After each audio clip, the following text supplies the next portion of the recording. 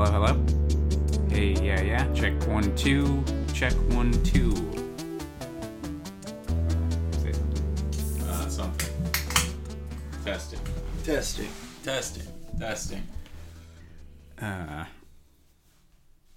So whose turn is it? I don't know. You can do it. Do you need any need to do any kind of prep before we get started? Or No, I did my prep by watching these two movies. So we could just dive right in. I'm ready. Yes, hello. Welcome to 2002, A Film Odyssey, the podcast where films are discussed, specifically the films of the year 2002. I'm one of your hosts. I'm Andrew. And I'm Dan. We're back. Yeah. Again. We're back at you with another double feature. Right. Is this still February 15th? Yeah, we're still on February 15th. Because, the last proper episode we did Crossroads and Hearts War. And on this episode, do you want to say what films we're doing? Sure. We're doing John Q and Peter Pan Return to Neverland. Mm-hmm. Also sometimes called Peter Pan 2 Return to Neverland. Yeah. The sequel to the old Peter Pan Disney animated movie. Yeah. Because we got to do it. We're dedicated to this. Yeah, we do have to do it technically, but we don't have to I don't have a lot to say about that movie. Yeah. I don't want to put the cart before the horse, but we were talking about this before we started recording that we're going to be talking probably quite a bit more about John Q than Return to Neverland. Yeah.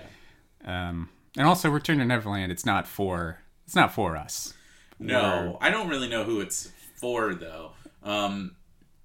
Because it's a sequel to a much older movie, beloved movie, so it would have been for I guess kids at that time that maybe saw the animated one on VHS. Yeah, I mean I don't know this, but I'd imagine Peter Pan had probably been re-released or sure, came out of the vault sometime around that time. Right. So we're talking Peter Pan Return to Neverland, and before that we're going to be talking about John Q with Denzel Washington. Right. And these are the number 1 and number 3 movies at the box office, their respective weekend. Oh, wow. I'm actually kind of surprised Return to Neverland did as well as it did, because it's an extremely forgotten movie, in the Disney canon or whatever. Yeah. In fact, it's not even... Is it on Disney Plus? It is. That's how you watched it. I watched it on Disney Plus, yeah. Okay. So if you want to watch Return to Neverland, it's on Disney Plus. It's also only 75 minutes long. Yeah, it's actually not even. It's an hour and 5 minutes long. Because I was watching it and it ended at the hour and 5 minute mark. And I was like, wait a second, is there a short or something after this? But it's just got very long credits. Really padding that out. Yeah. So we watched both of those movies. We did. Mm-hmm. That we did. Yeah.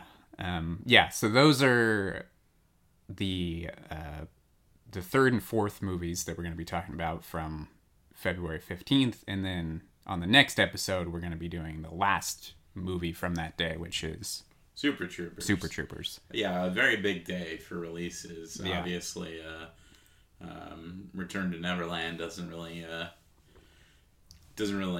hit much for us, but right. But the other ones all were maybe if not of interest to us, at least of note. Yeah, we knew about them and heard about them. So yeah. Well, I was gonna say which ones I saw in theaters, but I guess I'll save that for when we get into these movies. Well, I know which ones you saw in theaters. I can guess that. You saw John Q in theaters. Mm-hmm. You saw Hearts War in theaters. Mm-hmm. And you saw Super Troopers in theaters. Yeah. But you didn't see Crossroads, and you didn't see Return to Neverland. That's right. Yeah. So I saw 3 of the 4. Right. Or 3 of the 5. I'm just a 1 out of 5 man. I saw Super Troopers, and that's it. Yeah. So this was a first for John Q for you. My first John Q viewing, yeah. This is a movie I'd always heard not great things about, and I could see why. Yeah. Yep. I never wanted to see it before. I like Denzel enough as an actor. I don't like a lot of his movies though. Because he does a lot of like, I don't know. I guess if movies like this, like John Q, like came out more frequently these days, it would kind of make me happy. Yeah, because it's that like kind of mid-budget thriller that we always talk about. Yeah, that we always lament. Yeah, that we don't. Yeah, and that like that the Little Things, like despite sucking last year, was kind of one of those. Right. And in a way, even though I wouldn't say I liked it or anything like that at all, I at least was like, well, it tried. It's still a thriller that came out in theaters and didn't cost like $150 million. And that kind of brings me into my chill out session movie. Oh, okay. Oh, so yeah. If you want to chill out for a second. Yeah, so we're going to chill out before we dive into John Q. That's right. The only movie I've really watched lately besides stuff for the podcast, well, I guess you could say that we watched the entire Bad News Bears trilogy since we did that home video episode. Now that's a fun episode to listen to if you're just listening to the 2002 proper episodes. I suggest listening to that one. It's very wacky. Yeah, we go off on a lot of funny tangents. We're up pretty late and lots of giggles. I had a pretty good time editing that one. Yeah, because it made me laugh out loud a few times.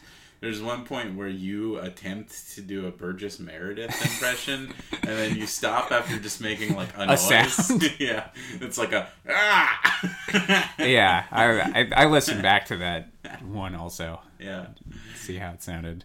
Besides that, the only movie I've watched recently is another movie that's kind of like, one of those sort of thrillers that's like clearly meant for adults, but isn't like a super expensive superhero property or whatever. And that was Kimmy, the Steven Soderbergh movie that we watched together the other day, along with Travis. Yeah. And I thought it was pretty decent. Yeah. It's pretty fun. Yeah. I would say it was good. I don't know if I would say great, but... No, and that's kind of where Soderbergh's like recent stuff is settling for me, in that like 3.5 out of 5 star range, where it's like, yeah, this is a solid movie with actors playing real characters or whatever. Yeah.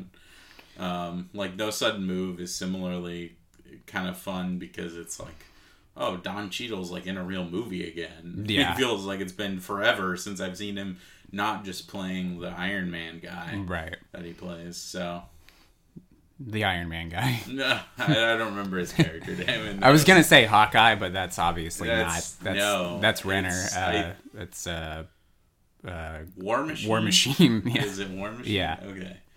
I was gonna say Warhammer, but yeah, War Machine. Warhammer is like those little figurines that people collect and like paint and stuff. Right. No, it's but Kimmy's fun.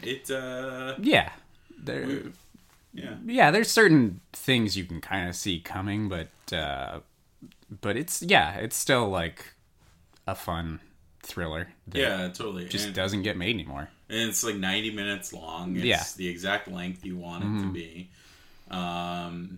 We kept remarking while watching how like reminiscent of Panic Room it is, and it's also written by the guy who wrote Panic Room, David Koepp, who writes some interesting things and also some stinkers, including 2002 movies, Panic Room and Spider-Man 1. So those will be ones we'll be talking about. And he's the writer and director of Secret Window, right? Or for sure the director. I would assume the writer. Yeah, I would assume, probably. Yeah. And that Ricky Gervais ghost movie. Ghost Town. Yeah, Ghost Town. Yeah. So that was all you watched? That's all I've watched, yeah. Besides, the Bad News Bears movies, these two movies. Well, if you think about it, we haven't had a chill out since, I want to say, like, March 3rd we did our Crossroads episode. So I feel like we've seen a lot, or at least I have. Like, it's been a couple weeks. I haven't really actually watched too much. Did we talk about Batman? I was gonna say we both saw The Batman. Okay. Yeah. I guess that is one more we can talk about. I guess another Zoe Kravitz movie. Yeah. The Batman's fun. It's good. I know that we talk a lot of shit on like superhero properties, but like, it's a pretty good one. Yeah, I mean, just when we saw it and we saw all the trailers before the Batman, it got me kind of bummed out that that's, superhero movies are all we're going to be getting for the year. Like, that's all there is in the foreseeable future is, it's like an IP wasteland. Yeah. But at least with the Batman, it's an interesting take on it. Like, it's kind of reminded me of a James Ellroy style. Yeah, definitely. I mean, that was one thing I remember reading way back when they first started filming, that they really wanted to like play up the detective aspect of Batman's like character. So it definitely does that, even though he like kind of sucks as a detective a couple of times in the movie. You're just like, way to go, dipshit, you fucked it up. And then I also like that I don't know, it felt different from the Nolan ones, like in a like real way, without going too goofy. You know what I mean? Like, Like, it still managed. It didn't go so dour that it was like, oh my god. But like, I don't know. It carved out an interesting like, space for itself. That, in a way, I sort of never really thought a Batman movie might ever be able to do again after the Nolan ones, because those kind of felt like, oh, these are the definitive Batman movies or whatever, and everything else is just gonna sort of pale in comparison. But it was pretty good. Yeah. It's nice that it was just like a crime story, basically. About corruption, and the Riddler was, I think that was. It was pretty clear that he was like kind of a John Doe style, like Seven. Yeah. Yeah. Also super like QAnon, all of that. Yeah. Because he's like viral. He like posts on 4chan and shit in the movie. So yeah. Was it 4chan or was it like the? I mean, it was probably like a fake 4chan. Yeah, that movie's version of 4chan. Yeah, Gotham Chan or something like that. But G-Chan. Yeah, G-Chan. The thing I don't know. I don't know how I feel about it is. Should we do a spoiler warning before you say whatever you're gonna say? I guess, yeah. It's been out for a while. I feel like most people, but I mean, if you haven't seen it yet, like fast forward a minute or so of the podcast. The Barry Keoghan, like, clearly meant to be the Joker reveal. Yeah. I don't know how I feel about it. I would have kind of almost liked them to just avoid doing that. We've seen so many versions of the Joker. And even recently, because we had the Joaquin Phoenix one, we had the Jared Leto thing. Yeah. And then obviously the thing. the Heath Ledger one, which again is like considered by most people to be the definitive one. Yeah. I don't know. I think I'm just a little jokered out, and I was kind of hoping to see them just like not really even go there. Yeah. But I also saw the deleted scene with more. Yeah. I did watch that. Did you watch that also? Yeah. What do you think of that? I thought it was fine. I was kind of multitasking when I was watching it. My wife actually showed me my wife showed me the clip just because she's Irish, and she, you know, is really I guess proud of Barry Keoghan. Oh sure, even though he plays like a weird freak and everything right. he's in. Yeah, and she was like, "Oh, he's the Joker," and she was excited about that. And he's a good actor. Yeah, he is good. And she showed me the clip, and yeah, it was fine. Yeah, we'll see. I don't know if they. I mean, I think it's pretty much a lock that they'll do like a sequel. Yeah, or whatever. But I know Matt Reeves was just being like, "Well, we just wanted to have some fun with it." And I'm just like, "All right, I don't believe you." Yeah, you would have just cast some random guy if you were just like having fun with it. Not an up and coming, character actor type. I think that was the thing I like the most about it, is that it was, for the most part, just felt like a standalone, like Batman crime movie, as opposed to it setting up like a whole universe or future sequels. It can totally operate on its own. Yeah. I also loved Colin Farrell in it. I mean, he's having a blast just doing this like De Niro thing. Yeah. That's pretty fun. I think he might have been my favorite part about it. And also I think he is also like a sign that there's probably going to be another one coming. Yeah. Because like I guess still spoiler territory. Yeah. We'll let you know when spoilers are over. He's basically set up to take over the like crime operations at the end of the movie. Yeah. Because of John Turturro. Yeah, who is Falcone. No, Falcone. Maroni. Maroni or Falcone? Falcone. I can't remember. I don't know. It's either Maroni or Falcone. I'm not like a Batman or like comic enthusiast, so my knowledge is mostly limited to like the one comic book I read, and then also the movies. So. Yeah.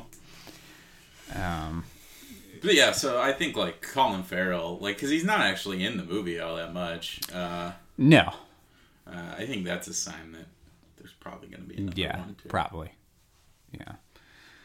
I did watch a few more things. I'll try and go quickly. I mentioned on previous recent episodes that Tubi has sent me down a rabbit hole of just kind of like 80s, 90s thrillers and erotic thrillers and things like that. And I watched Sea of Love with Al Pacino. That's a movie I'm very familiar with, the DVD case and VHS because he's doing like a James Bond pose. Yeah, but I've never seen that movie. Great, not really, but entertaining, sure. I think it would, satisfy you in a couple ways. On like, a Pacino level? On a Pacino level and a John Goodman level. Oh, cool. John Goodman's actually pretty solid. I didn't even know he was in that.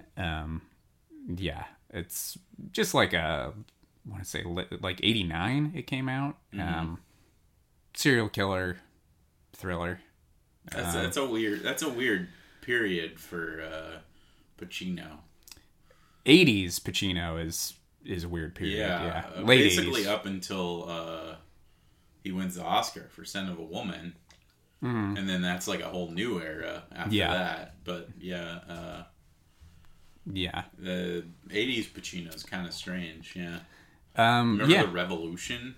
I do remember The Revolution, but I've never seen it. Oh, you didn't? I know you watched it in a class. Yeah, I watched it in one of our a history class, right? Yeah, it was like a U.S. history. Yeah, I think I had a different teacher that year. Okay. Because we did have the same history teacher at one point, but that movie's awful. That's all I know about it is your review of it. When I mean your review, like you telling me that it's shitty. Yeah, it's real shitty. I don't have a lot to say about it except that it's extremely shitty. I think like his character name is like Dobbs. I remember that.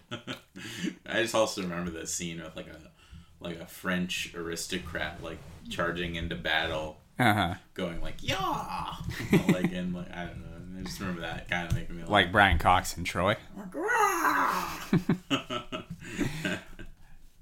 one of the greatest chapter stops of all time. Brian Cox's I mean, battle cry in Troy. The fact that they make that the start of that chapter is so great, because you could just easily just hit that previous chapter button and watch it all over again. It's just like a zoom in on Brian Cox, and like the music kind of swells up a little bit, and then he raises his sword and goes, yeah, yeah. That's Troy. That's that's my favorite part of Troy. Mm-hmm. I distinctly remember rewinding that chapter several times and watching it and having a good time laughing at that. Yeah. And you can, if you're like, what are these guys talking about? I think you can find that clip on YouTube, and it's like 8 seconds long. And I think it's just like Agamemnon's scream or something like that.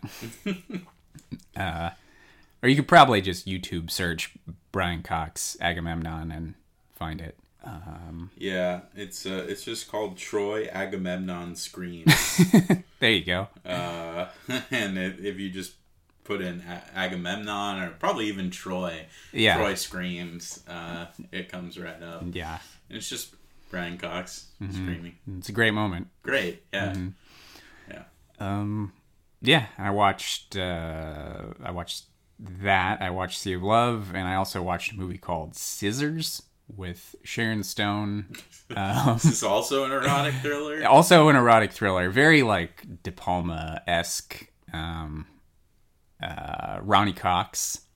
Actually, a terrific Ronnie Cox. Okay. He's never bad. Yeah. Yeah, very like body double-esque.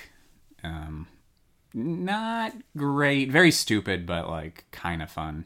That's with Sharon Stone, Ronnie Cox, and Steve Railsback. Steve Railsback's in it, yeah, from The Stuntman. Yeah, Stuntman's a good movie. I've never seen The Stuntman, but it's been on my... No, that's one I know you would like. It's on my watch list. Stuntman's fun. Yeah, the movie's Scissors, directed by a guy I've somehow never heard of before. I believe that might have been his only movie. It's okay. Folletta? Something Folletta? Frank D. Folletta. Frank D. Folletta, yeah.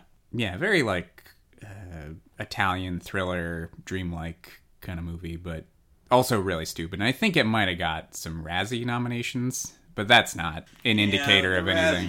The Razzies. So. Yeah. It was what I think Sharon Stone did, like right between Total Recall and Basic Instinct. Mm-hmm. Yeah. But yeah, the Razzies are lame.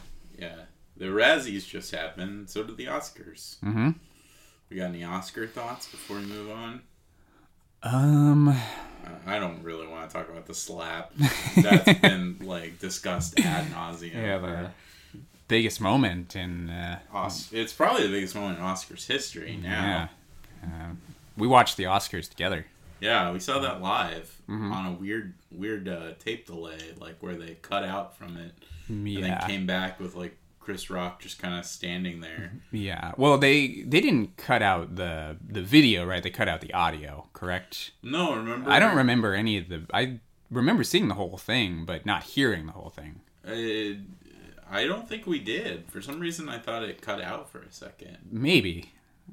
I'm not sure. Because we didn't... It like froze, because we didn't actually see Will Smith slap him live on TV. I think it like froze on... And at first I just thought, oh, it was weird timing. And the like stream that we were watching froze. Yeah. But that was just the ABC tape delay version. Because then we saw the unedited version from like, I think the Japanese Oscar feed. Yeah. And then the Australian one had the audio. Mm-hmm. Yeah, it happened. I don't think it's worth like all the think pieces about it. And I mean, the amount of like people like being like, Will Smith should have been arrested on the spot. All right, it's like, all right, calm down. Did you see that Will Smith resigned from the Academy though? I did hear that today. Yeah. Thought that was interesting. Mm-hmm. I don't know. I mean, go elsewhere if you're looking for takes on that. I don't really have a lot to say about it. Yeah, I mean, we saw it. It was a weird thing to see. It happened. Maybe different choices could have been made, I guess. Yeah. What do you think of the Oscar winners? Well, I lost my Oscar pool. I didn't win, so it was a lot of stuff I didn't. I was in the same one. I also did. And although I came in fourth, I was very close to potentially winning.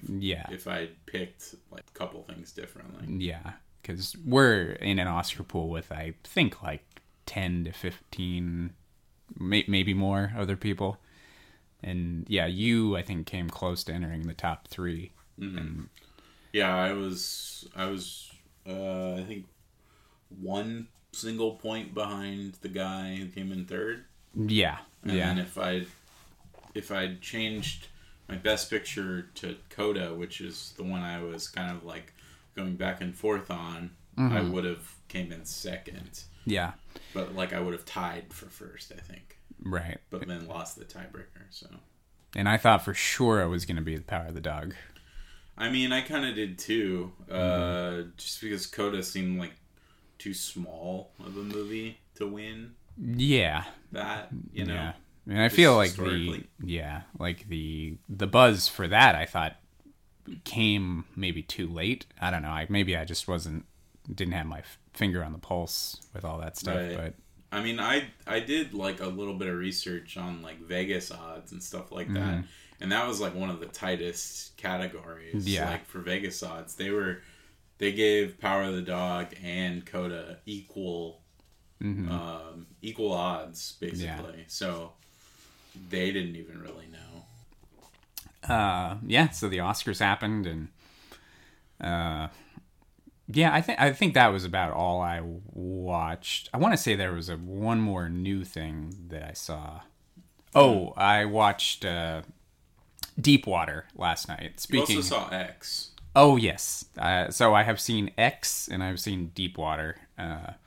X I liked a lot. That's probably my favorite. Yeah, we should talk about that soon. I'm going to go see it before it leaves theaters. So yeah.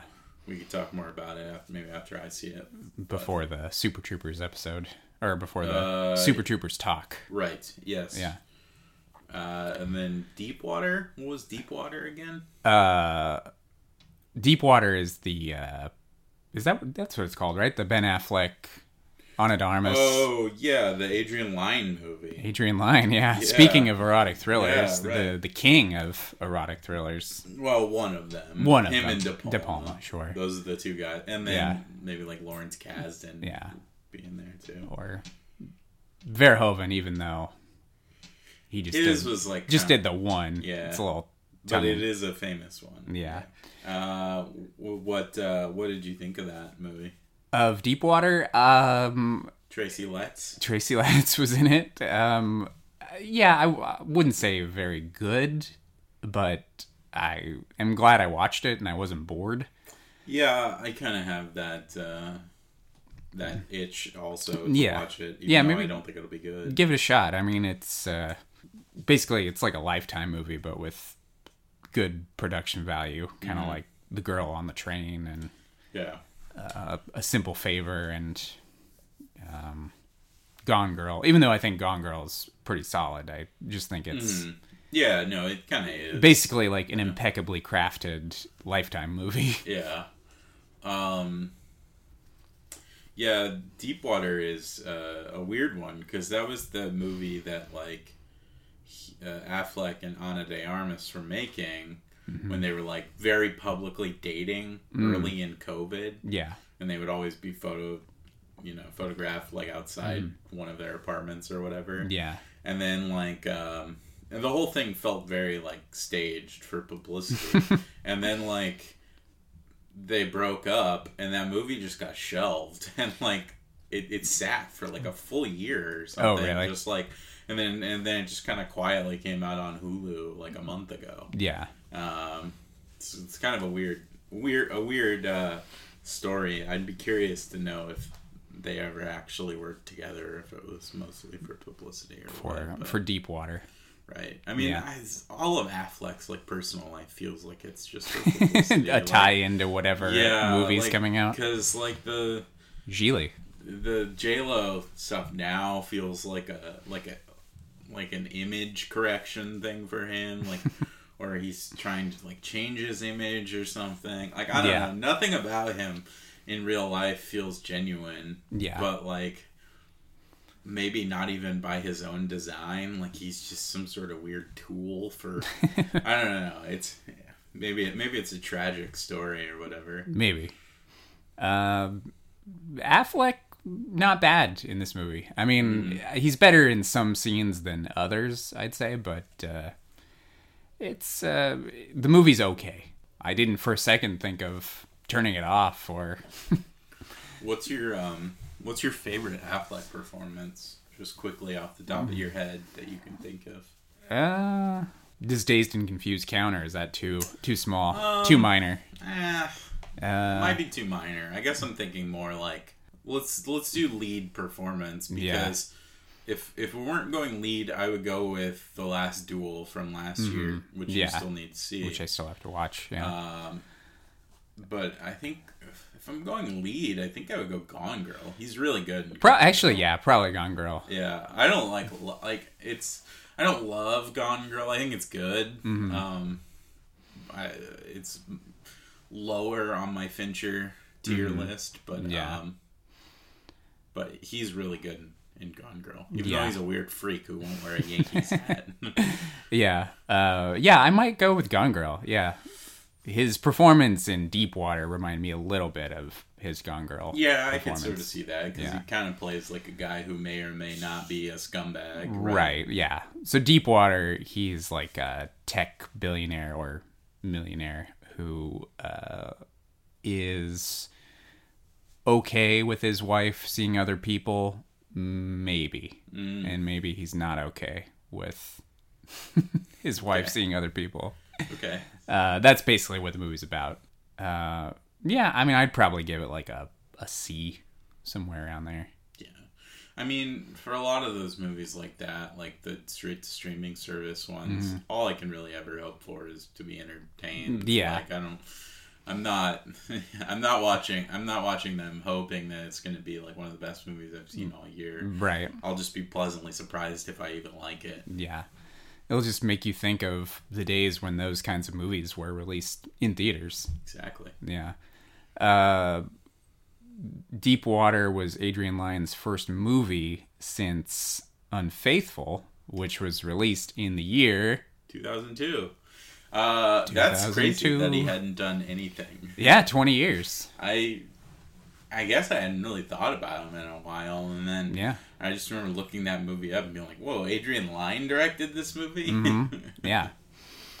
So I guess that brings us back to 2002. 2002, and we've got two movies to talk about. Yeah. 2002, John Q.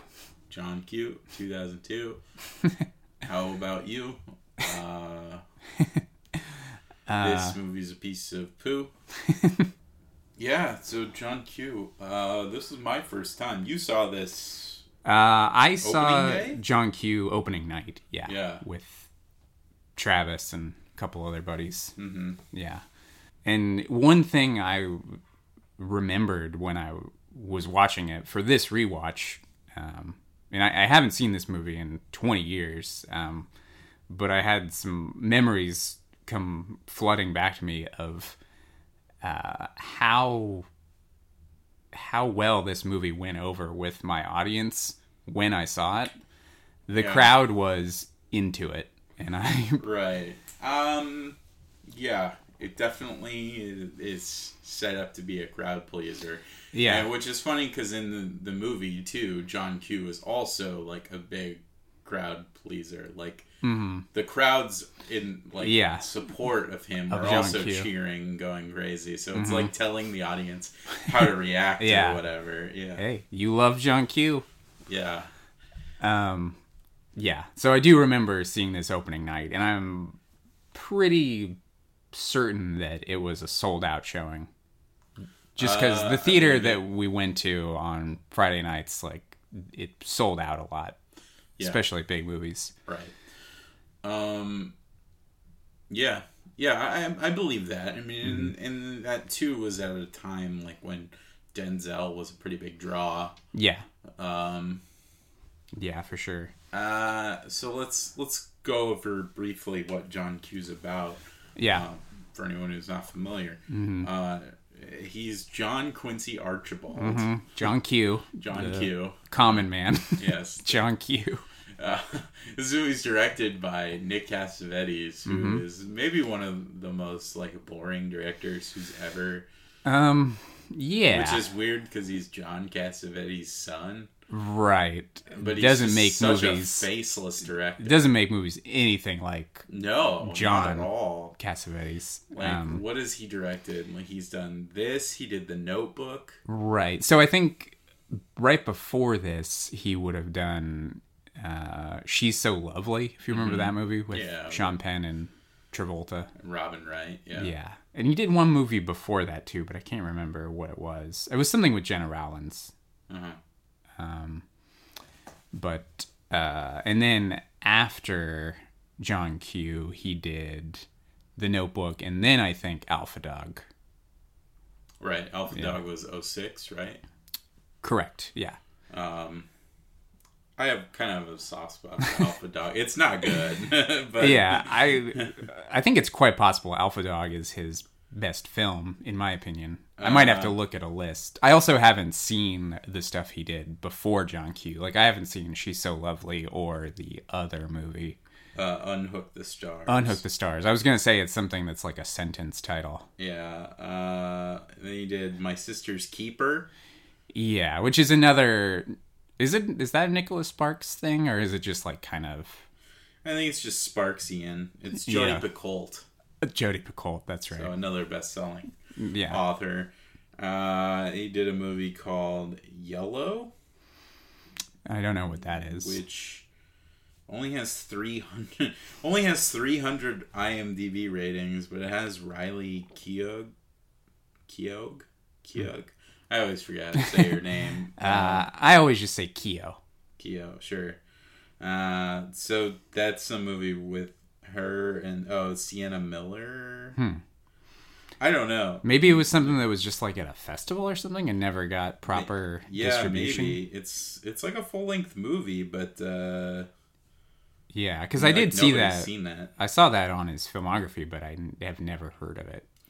It looks a little more like, I mean, maybe not good, but like more interesting than a lot of his brothers. So, because then his next movie after that's 2014, The Other Woman, which is that like Cameron Diaz. Oh yeah, Shirley MacLaine. No, that's. Oh, I'm thinking In Her Shoes. That's different one. You're just kind of getting them confused. This is just I believe just like a romantic comedy. With Cameron Diaz, Kate Upton, and Leslie Mann. Yeah, I do remember this. Yeah. So he's kind of a journeyman. Yeah. Director. Yeah, he is doing. It's like a gangster movie called God Is a Bullet. I think you and I have talked about it, but like Jamie Foxx is in it. Ethan Suplee, January Jones, Micah Monroe. But it was like there was some minor controversy because like they stole a bunch of artwork from someone on like Instagram or something and like made them tattoos on like gang tattoos on the characters. I don't know. I just remember reading about it. Yeah, and it hasn't come out yet, but that's his next movie. So he does have a movie coming out at some point, probably this year. Yeah. And I think whenever I think of Nick Cassavetes, I think of him as Dietrich in Face Off. Yeah, of course, because he also acts as well. Yeah, occasionally, not super often. Right.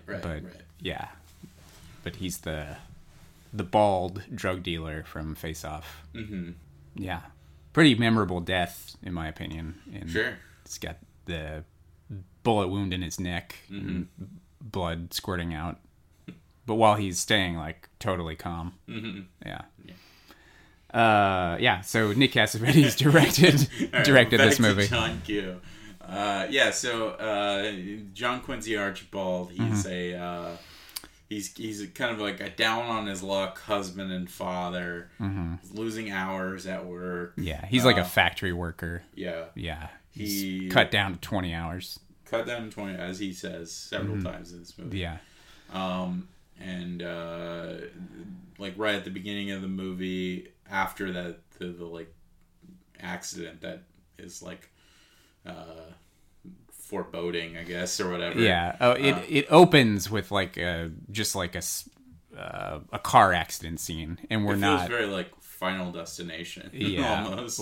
It's like a woman crashes into a truck or something, and we're not sure who this woman is or why we're being shown. Yeah, how it plays into the story at all. I mean, we find out like towards the end, but yeah, then it cuts to the John Q stuff. Right. And so like his wife's car is being repossessed because he's having trouble paying it. Yeah. And then they're at like, I don't know, a couple scenes later they're at a baseball game. Yeah, John Q's son is at a Little League game. Right. Yeah. His son, by the way, is a terrible actor in this movie. I feel bad for that kid who's now an adult. Yeah. But like, not great. Maybe it's just how he's written, but there's a funny scene where Denzel is like just supposed to be emotional in his kid's room, and his kid is like obsessed with bodybuilding. So it's just Denzel looking like sad and emotional in the middle of this room filled with like all these freak bodybuilders on the wall. That I thought was a weird choice, that the kid was into like not wrestling but bodybuilding. Yeah, I know, like, and he's 8. Because John Q was even like, he called it wrestling at one point, and the kid was like, "Dad, I'm not into wrestling. I'm into bodybuilding." Yeah. And at first I thought like, oh, okay, that's kind of weird. But then you see the kid's room later, and it's literally like those weird muscle magazine guys that we used to see at the grocery store all the time. Yeah. Do you know any like famous bodybuilders? I do know one. Yeah. His name, well, besides like Arnold Schwarzenegger. Sure. Obviously. Yeah. But like, there's one named Jay Cutler. I don't know Jay Cutler. Which is also the name of a former NFL quarterback. I just remember, I only know that because they have the same name. Oh, okay. If you Google Jay Cutler, I bet you would recognize him from one of those magazines from your time at a bookstore. Mm-hmm. Did you have to Google the other Jay Cutler for fantasy league purposes, or? I don't know. Well, maybe. But unless he's like a really well-known. I have no idea who he is. I mean, I think like he's like one of the most famous ones, but he's this guy. Okay. Just a bizarre-looking human. Like, for our listeners, Dan just showed me a photo of a bodybuilder. Yeah.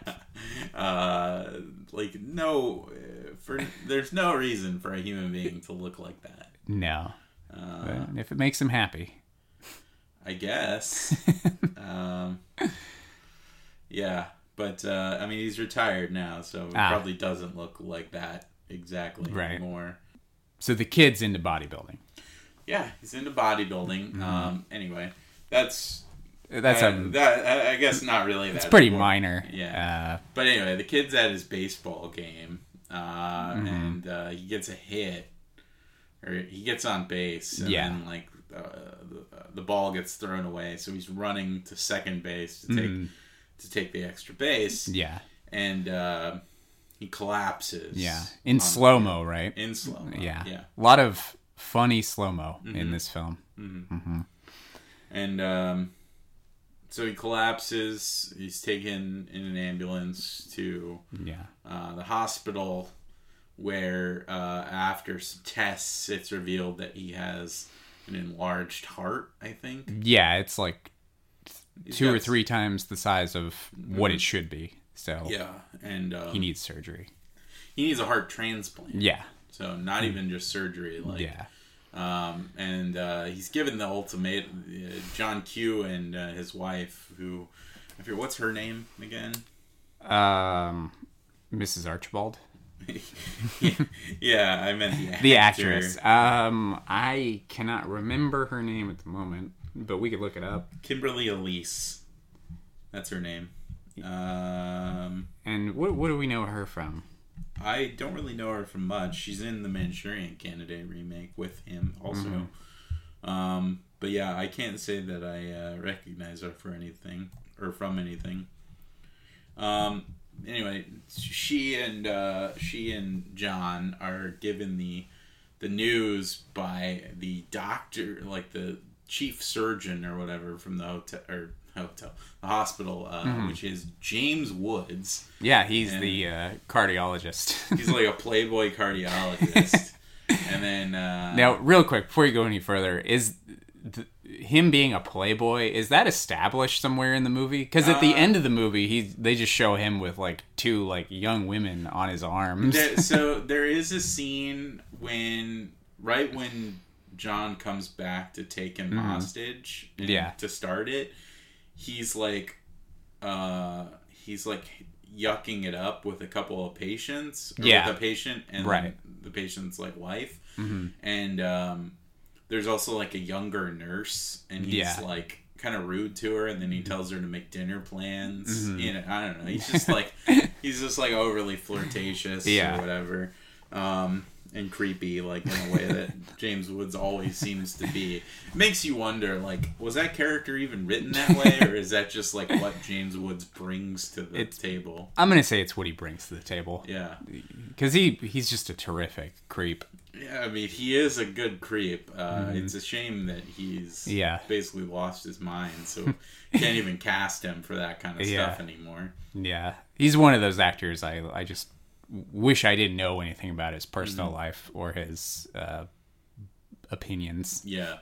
Now, what I am curious about is, like, okay, this movie, for all of its faults, it's not good. It's a bad movie. Yeah. We'll get that out of the way. It does have some semblance of like a progressive message, or like a left-wing message. Yeah, and it's weird that James Woods would be in this movie, given that it's all about like how evil and bullshit our healthcare system is. Yeah, or at least it kind of is. It only scratches the surface of that stuff. But yeah, like on a very basic level, it's like about the inequalities of the healthcare system.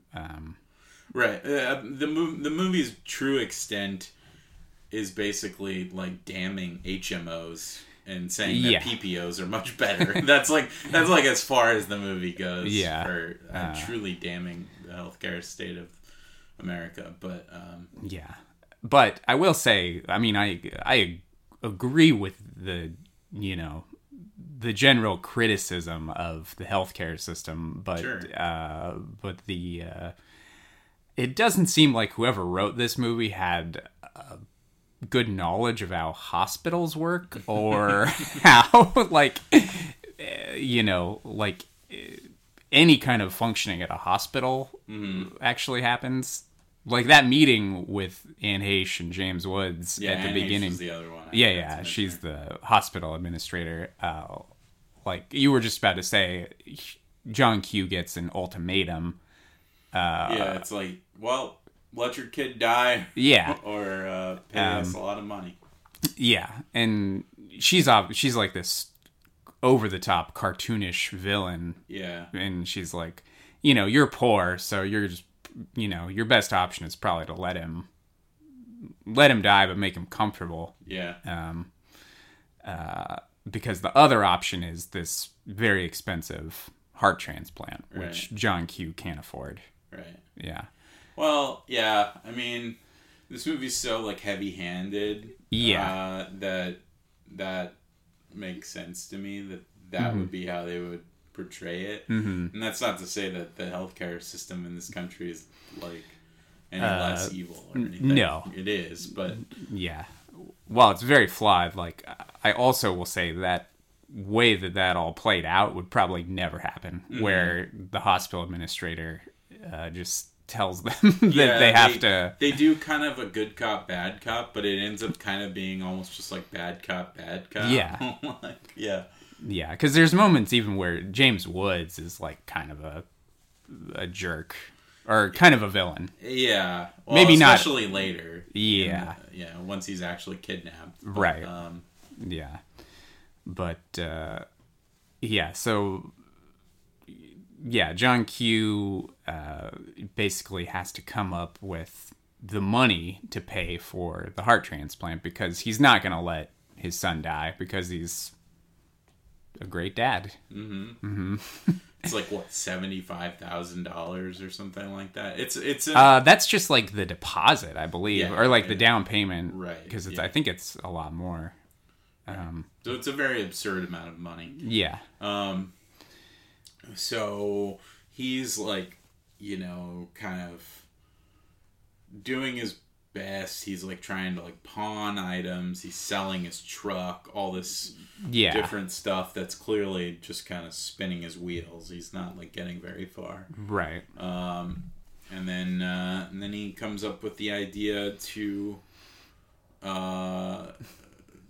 take the emergency room hostage. Yeah. Until they put his son on the list. Yeah, because they're about to discharge his son, and like he's not going to live much longer once he's discharged. So his wife is like, John, you have to do something. You got to do whatever it takes. So he does. He takes a gun and takes the emergency room at the hospital hostage. And we should talk about the cast of characters that's in the emergency room. It's an interesting mix of people.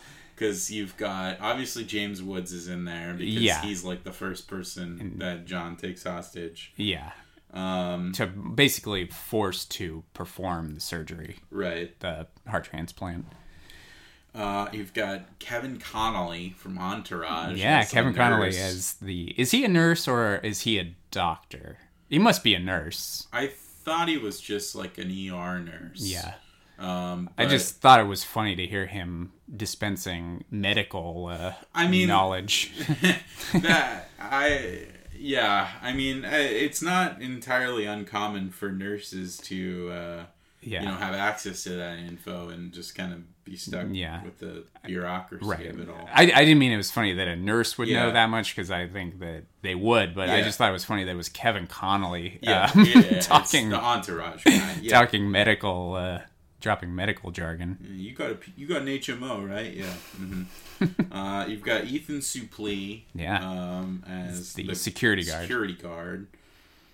You've got, of course, Eddie Griffin in there. Yeah.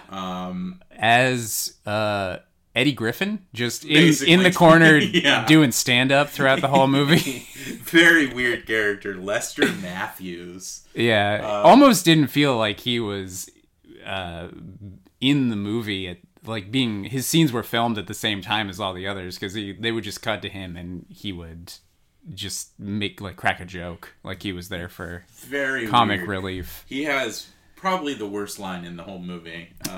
Worst line, which is about it's a DV joke. Yeah, it's a domestic violence joke about Sean Hatosi, who's also there. Yeah, who, if you probably know that guy, you may not know him by name, but he's. I was trying to think what would the faculty. Yeah, I was gonna say he was one of Kevin Kline's students in and Out, but that might be more obscure than the faculty. He's one of the students in the faculty. Nowadays, he's like the star of the Animal Kingdom show, TNT show, the remake of the Australian movie. Yeah. So people might know him from that, but he was also an alpha dog. Yeah, in the that's right. Cassavetes movie. Yeah. I don't know. He's a guy. He's all right. Not like in this really, because no one's really all that great in this. But like, he's fine. Yeah. He plays like, I don't know, like a racist scumbag guy. That, he and his girlfriend are there and. Because she's there. She has a broken arm. She has a broken arm, which she says was from like a car accident, but it's implied through a joke. I thought that he beat her. He eventually cops to it. Also. Yeah. That he beat her up. He was like, I was drunk or whatever. But yeah, Eddie Griffin. What did he? How does that joke come up? This is the worst joke in this, the worst moment in this whole movie, bro. But I will say, I do remember my audience thinking that line was hilarious. I can imagine a 2002 audience thinking it was funny. Yeah. So like any hostage movie, there's like this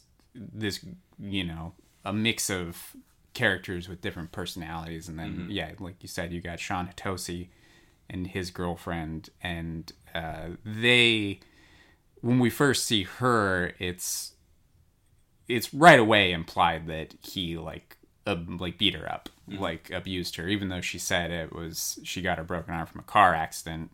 She kind of says something like, oh, it was a car accident, and then she like kind of fumbles some details, so in kind of like a comedic way, which I thought was weird.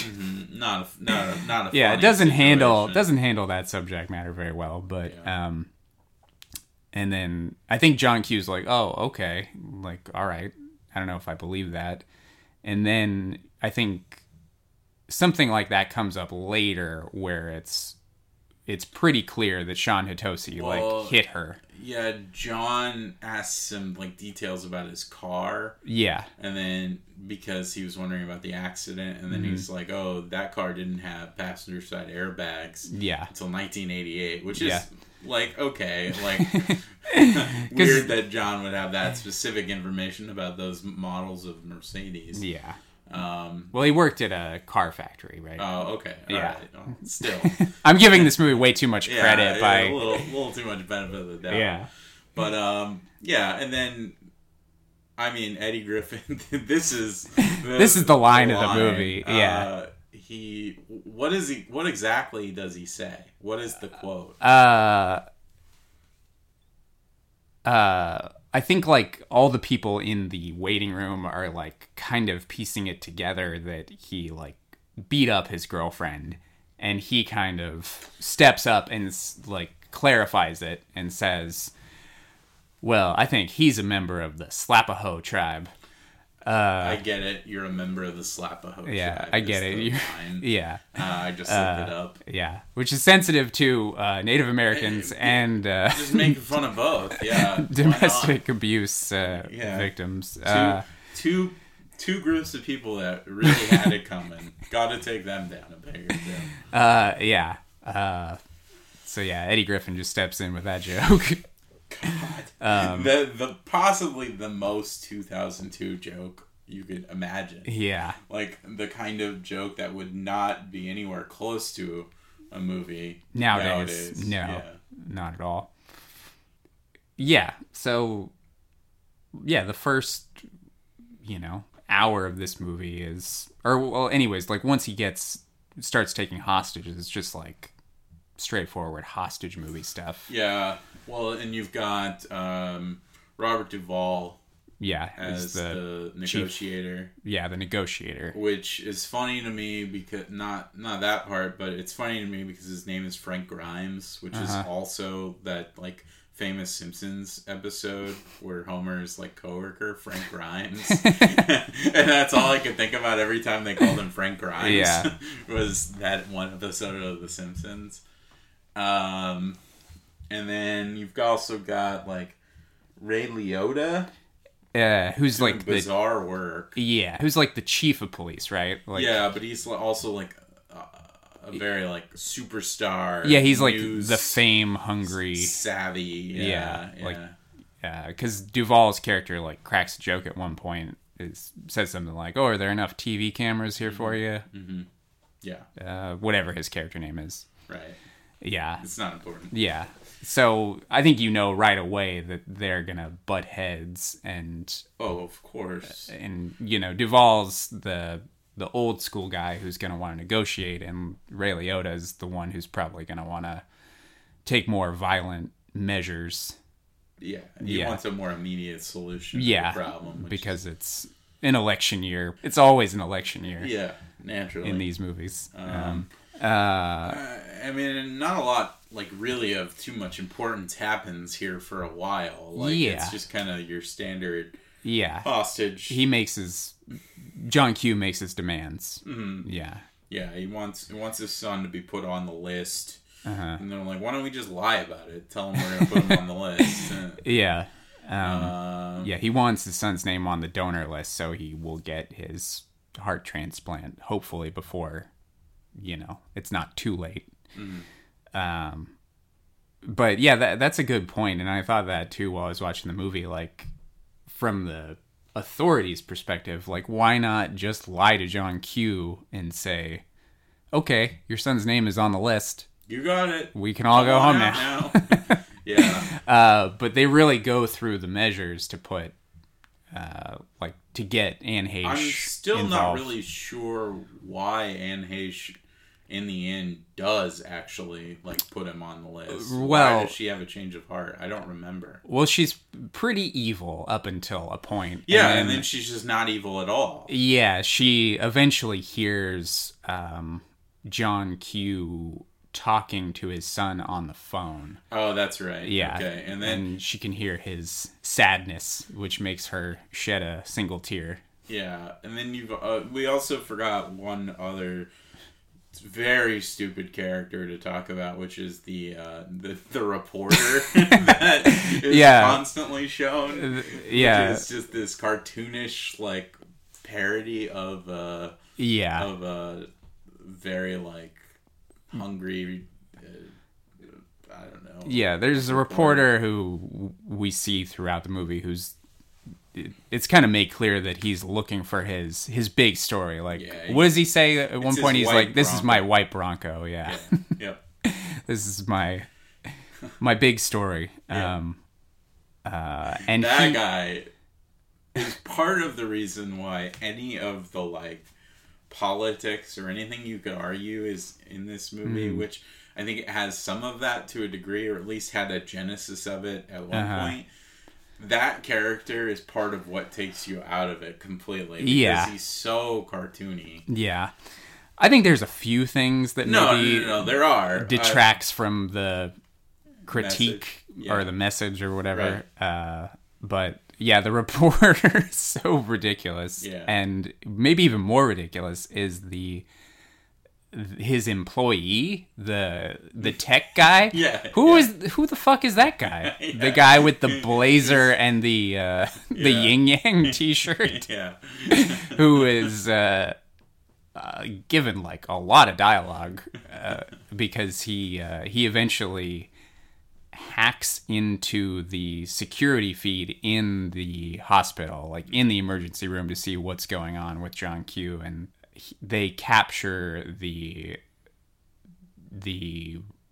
SWAT raid, which eventually happens, because that's how John finds out. Doesn't he find out about the impending raid from the news? Yeah. So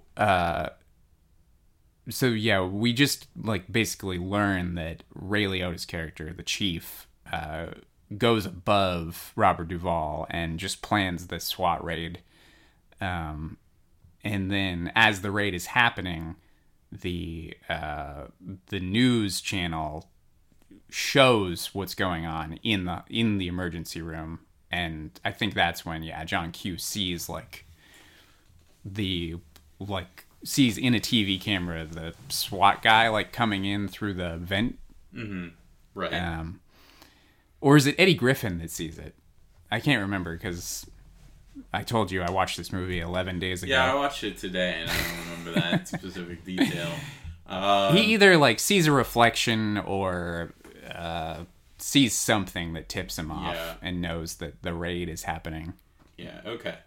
So that happens, and obviously then John gets more demanding with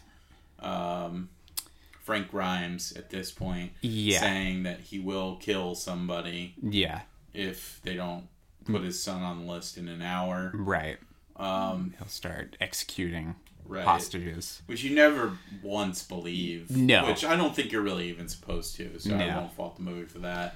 And then, the next major thing that happens is towards the end, when John decides to kill himself and offer his own heart for the transplant, because he and his son are have the same blood type, and he thinks it'll be a match, and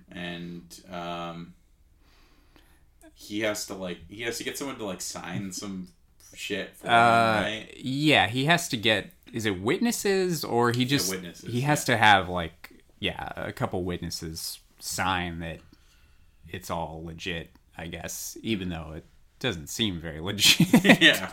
And then he calls his son, has one very emotional, tearful Denzel moment. Denzel pulling out all the Denzel tricks for this one. All his... I mean, it's so funny because there isn't the genesis of, like, a real, like, actual Oscar bait movie in this. But this movie treats most of it as, like, dumb boilerplate thriller stuff.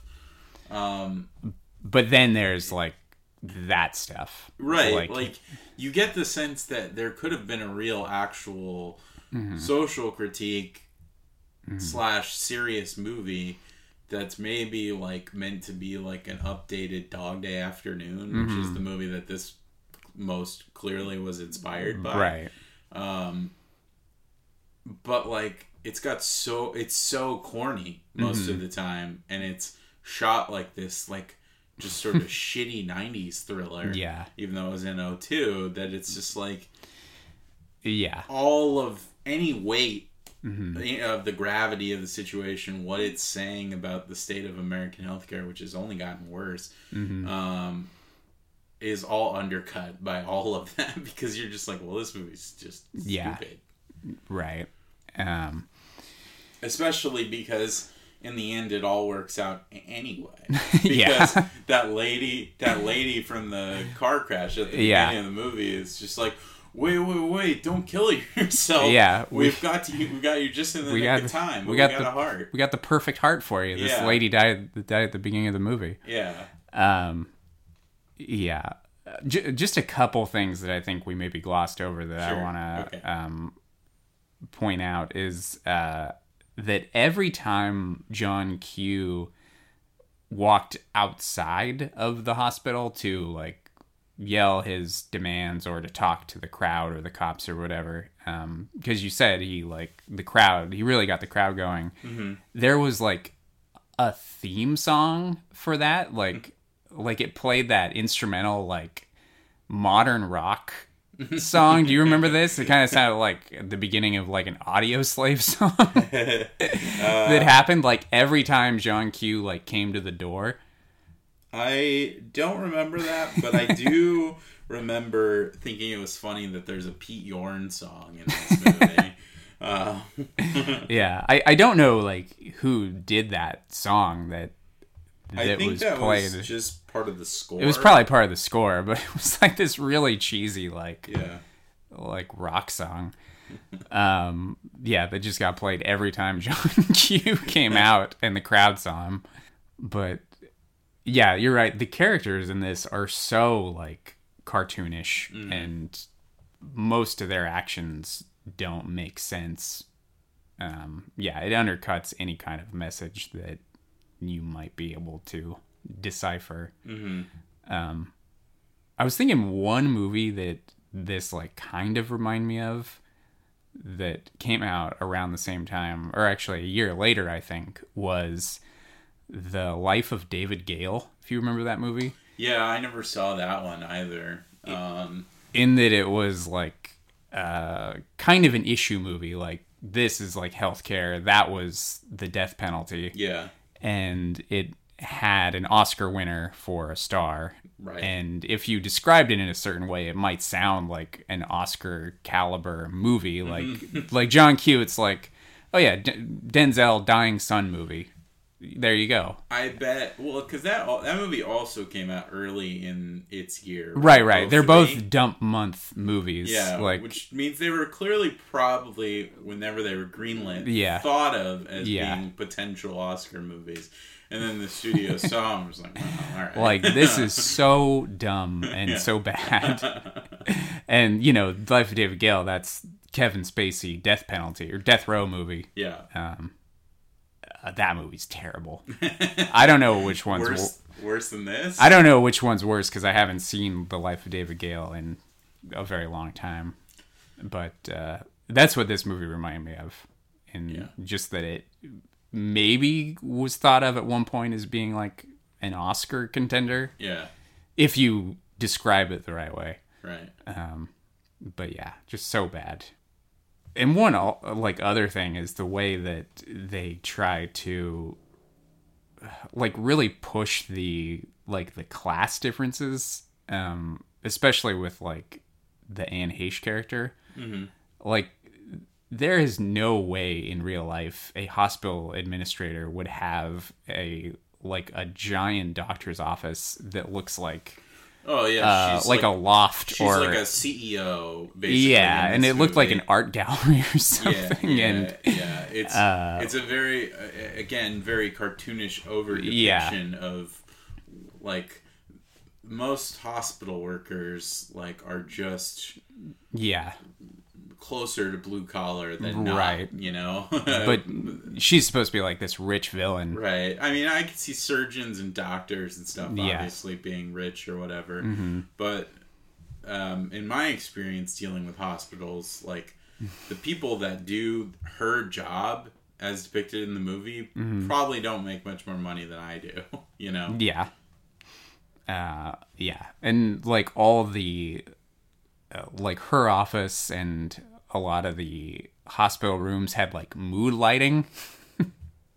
Like they were very fancy looking. Yeah, a lot of that stuff didn't make a lot of sense to me. Just I think kind of trying to emphasize the class difference. Yeah, they want you to think, oh, she's rich, she won't get it or whatever. Right. Which in reality, I think maybe kidnapping. I don't know. That stuff should have come from James Woods because clearly he would have probably actually been richer than Anne Heche's character. Yeah, because he's the hotshot cardiologist. Yeah. So the heart comes. Yeah, and that's kind of a confusing scene, at least in the way it's edited, when Denzel's about to kill himself to, sacrifice himself so his son can have his heart. Like there's a little fake out where he like pulls the trigger, but then he's like, oh, safety's still on. It was like a joke. Yeah, it's like kind of a joke, kind of like I guess maybe like a meta joke sort of. I don't know, maybe that's giving this movie too much credit. But so somebody comes to tell John Q that they got a heart for his son, but how does he find that out? I think because he's about to kill himself, and the wife runs to the front door, and then all of a sudden, like we move on to the next phase of. For some reason, I thought the nurse who's like first day gets a phone call. Oh, maybe. And she's like telling him. Yeah. I think so. I don't know. Maybe. Because we never see John Q find out about the donor. Because the next thing we see then is... We get the switcheroo with... The hostages leaving. Yeah. And Eddie Griffin pretending to be John Q. Yeah, Eddie Griffin pretends... What does that do? Yeah, so I guess John Q is about to sacrifice himself so his son can have his heart, but then he finds out that, there is a heart available that can be given to his son, and then they off-screen come up with this plan to let all the hostages go and John Q will surrender, but it's not John Q, it's Eddie Griffin dressed as John Q. Right. So John Q can oversee the transplant with James Woods and his son. Got it. Yeah. Okay. And they they reveal that it's Eddie Griffin. I mean, you could tell right away. Yeah, he looks out the window, and again in slow-mo, and he's got this goofy smile on his face. He would then probably be arrested, because didn't he have a gun, too? Didn't he, walk out with a gun? I think so, yeah. I feel like then that he would be committing a crime there. And also there'd be some form of aiding and abetting or I don't accomplice know the laws, or but yeah. So the next thing we see is cut to like what, a year later or whatever. Yeah, so they are just like starting the transplant surgery, and then it flash forwards a year to the trial for John Q. And in that scene, it's revealed that his son survived, and the surgery was a success. Yeah. And then we get to see whether or not John will have to go to prison for his crimes. Yeah. And he does. He does. But for like the least sentence possible. Which is like what, 2 years, I think is what he has to go to prison for 2 years. They say, well, that's like the maximum, I think. We don't actually find out what his true sentencing is, because they're like, sentencing's in a week, and then the movie ends. I was like, oh, are we gonna have another scene here? And then no, we don't. Yeah. Yeah. And then and that's it. It does end with the callback, though, to the line, because earlier in the movie, John says bye to his son when he's taking him to school, and the son's just like, Dad, it's not goodbye, it's see you later. I like that better. Oh yeah, his son's like, I hate goodbyes. His son, awful. Worst actor in this whole movie, and I feel bad because he's a kid. Yeah. It's not his fault. Yeah. And then for some reason the kid says goodbye. Like specifically, he's like, hey Dad, goodbye. It's a weird moment. Like it's like he knew he was, tossing him the alley-oop or whatever for the line. Yeah. Because then Denzel's like, son, it's not goodbye, it's see you later. Right. But like, why would the son do it? He established that he hated saying goodbye specifically. Yeah. So it's like, did he want to test his dad? Test his like, dad. Hey, are you still on board with my phrases? Right. Yeah. So the kid says his line, and then Denzel drives off, and in the back of a car. Not drives off. He's not let go, but he's in the back of a squad car, and then the credits roll. That's it. Yeah. John Q. John Q. One other thing that just kind of reminded me of The Life of David Gale is that the messaging in this movie kind of strange. Like, what am I, like, I should take hostages? That's what this movie's telling me? Well, I don't know. I mean, and then it definitely implies like a power to the people kind of thing, which I think is fine. Yeah. But it also just kind of says, in the end, things have a way of working out. Yeah. And that's not really true. Right.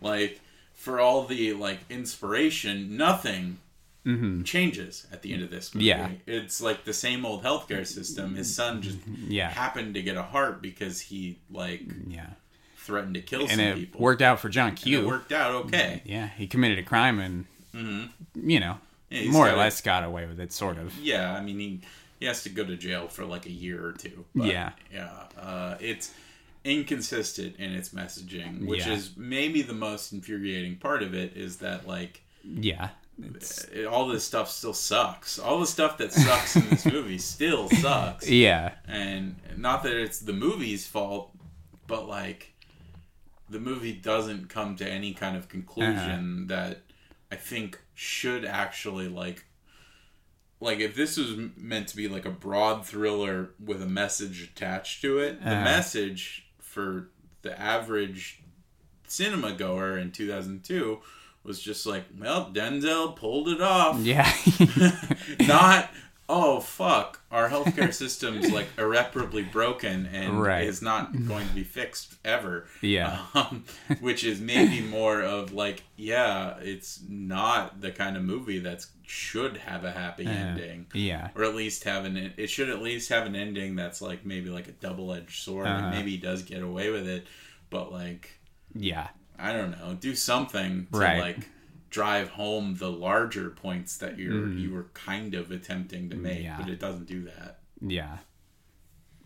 Yeah. Again, it just reminded me of The Life of David Gale, because that ends with, spoiler, I don't know. You haven't seen that movie, right? No, I'm not going to. It's not a 2002 movie. It's also an F movie. Yeah. That's a bad movie.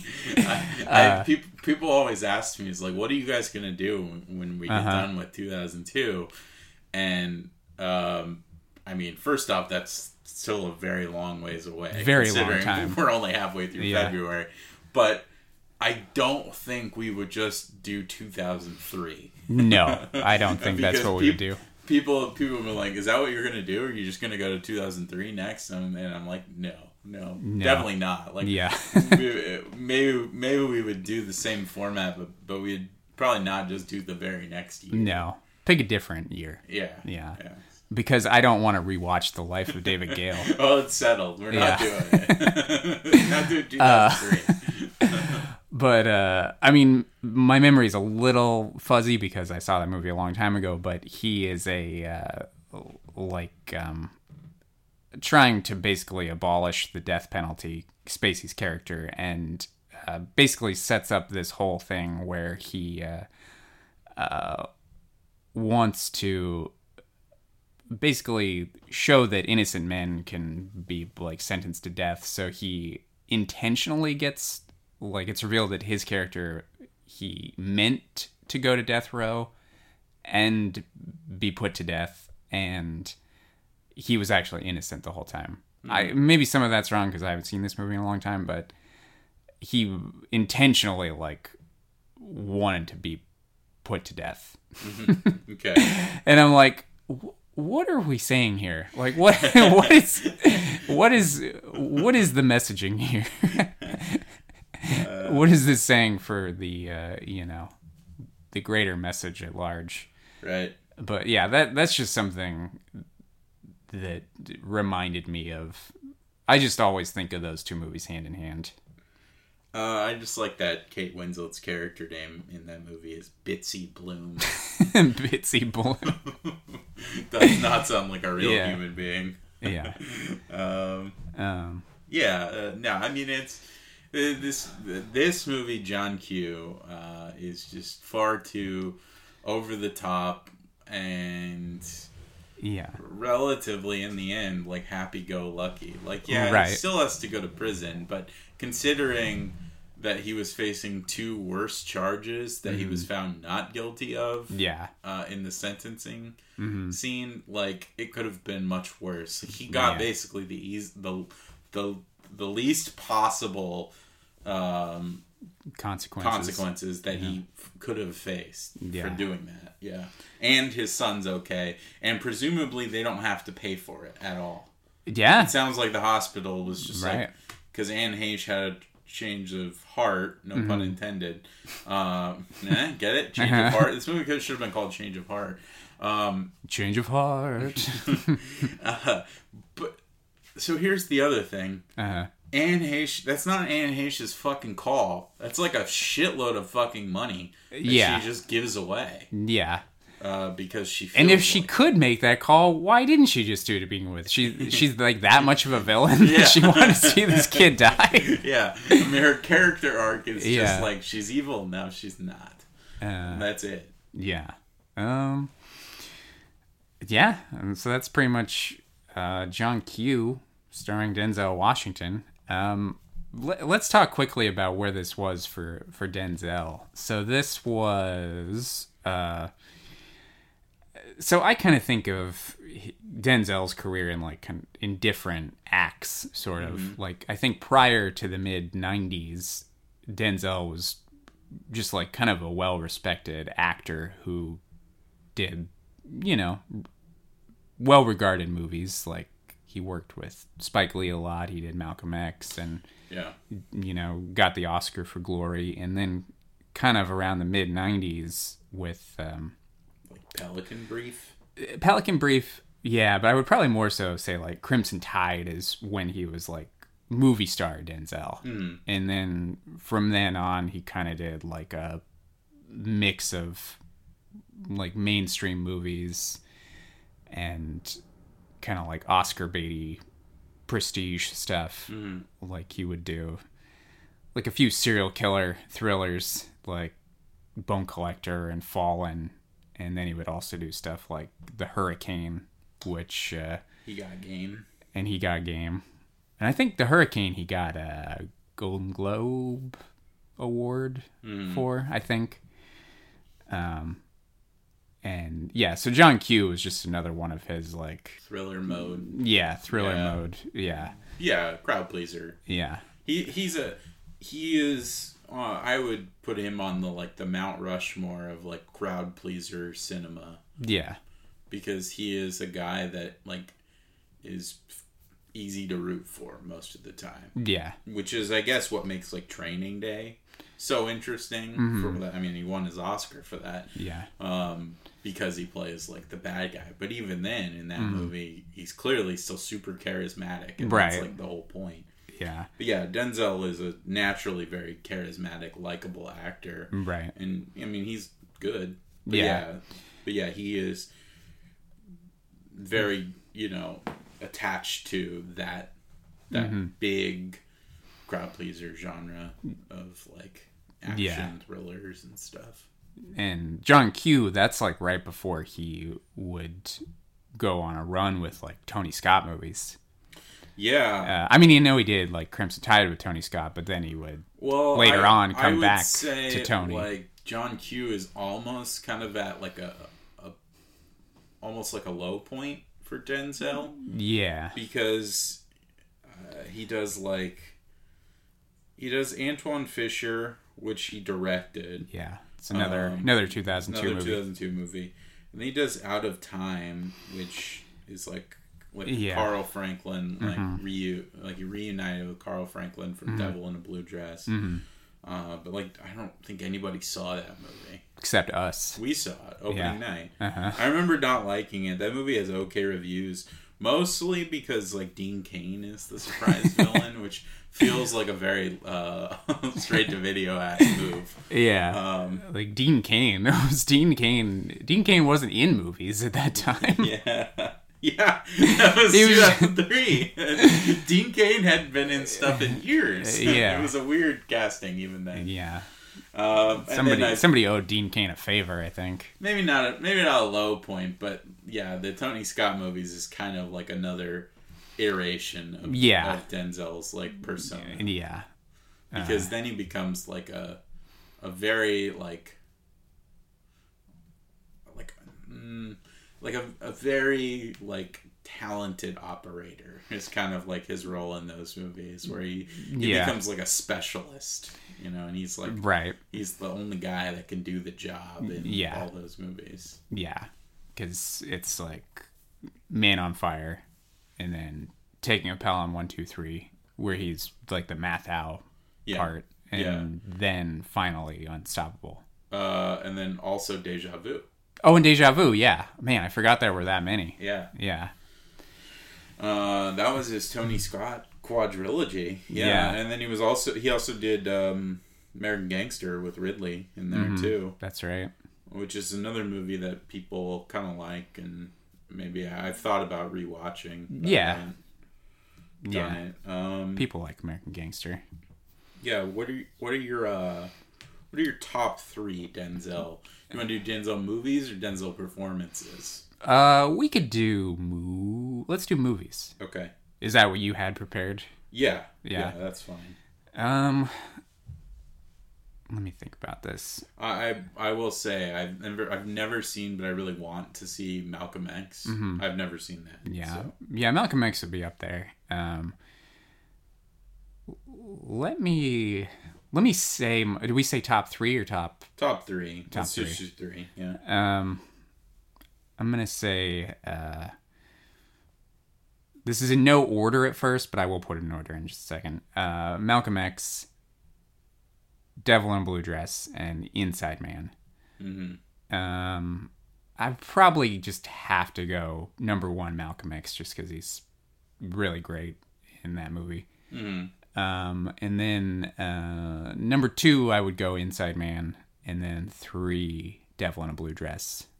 Devil in a Blue Dress is a really good Yeah, I've movie. never seen that one.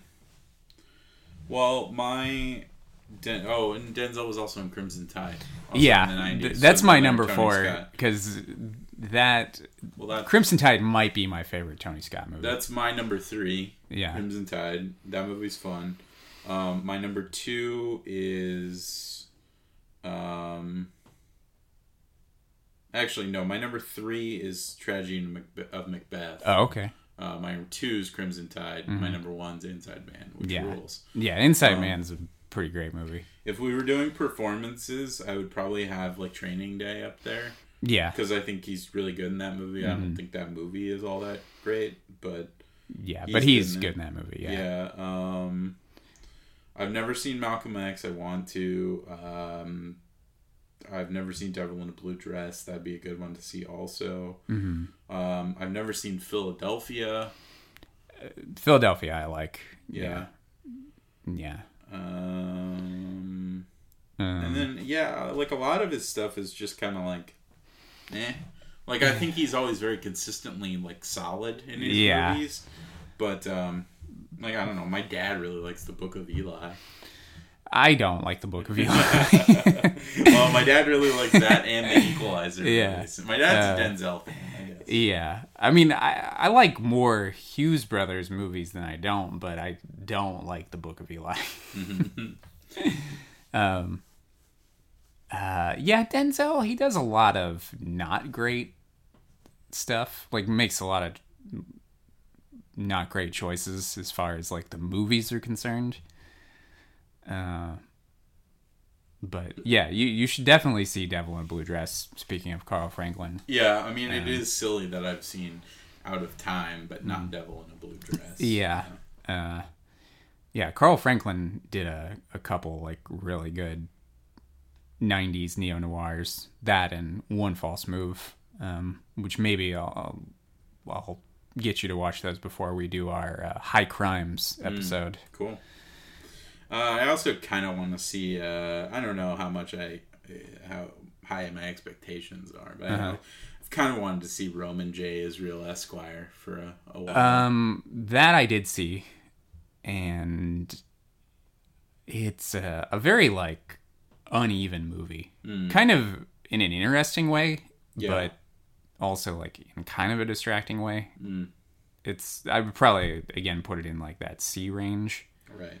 But I accidentally added Flight to my IMDb watch list. Flight, oh yeah. Never saw Flight. Yeah. Also, my IMDb watch list has one title on it, and it's Flight. It's Flight. Because I never used that feature. I accidentally did. I didn't even know that it had that feature. It does. It's like a little plus. You just click on it, and I just bumped it while scrolling. Yeah. Yeah, that's Denzel. That's Denzel. That's John Q. Should we... real quick. I know we're running short on time here, but we did talk about maybe doing a fantasy remake of John Q. Oh, right. Is there anybody, if... Like, let's say John Q came out in 2022. If John Q came out in 2022, I would make it serious, for one. Like more serious than the original? Like, I would make it, like... closer to Dog Day Afternoon, like an Issues movie, and then I would do Lakeith Stanfield, just because I think he's got that kind of like twitchiness about him. Yeah, that'd be good in like a tense hostage situation. Yeah, that would. And I just think he's like one of our best leading man actors. Right? Yeah, that would probably just be a legit, pretty good movie. Yeah, that's what I mean. Stanfield. If I were gonna remake John Q, I would make John Q the movie that it has somewhere inside of it. Yeah, I wouldn't just remake the movie as is because it's a very stupid movie. Yeah. And I guess I was thinking of it more in like what would be like the most likely thing to happen if this movie got remade, and that would be that it would probably be like probably a straight to Netflix movie, and somebody might get the idea to do like a gender flip. Okay. you know, I don't want to call it Jane Q, but maybe it gets called Jane Q. Sure. Okay. Maybe Gabrielle Union. Okay, interesting. Yeah, but in that, if we go that route, it would probably be less of an issues movie and more of like an action movie. Yeah. Yeah. Probably. Yeah. Oh, yeah.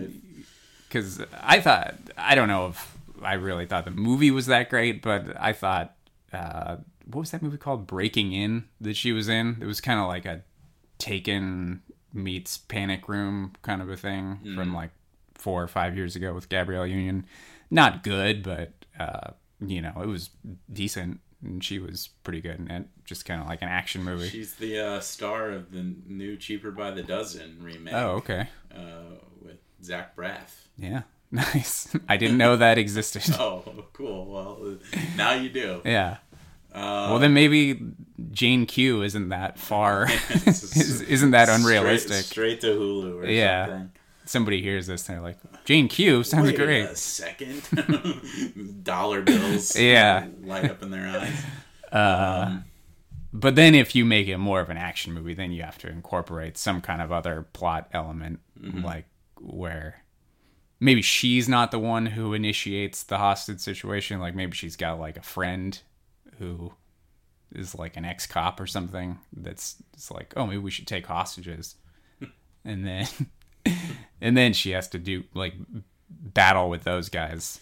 And then like she would have like a comedic best friend who suggests they take hostages. So it'd be like Tiffany Haddish or something. Yeah.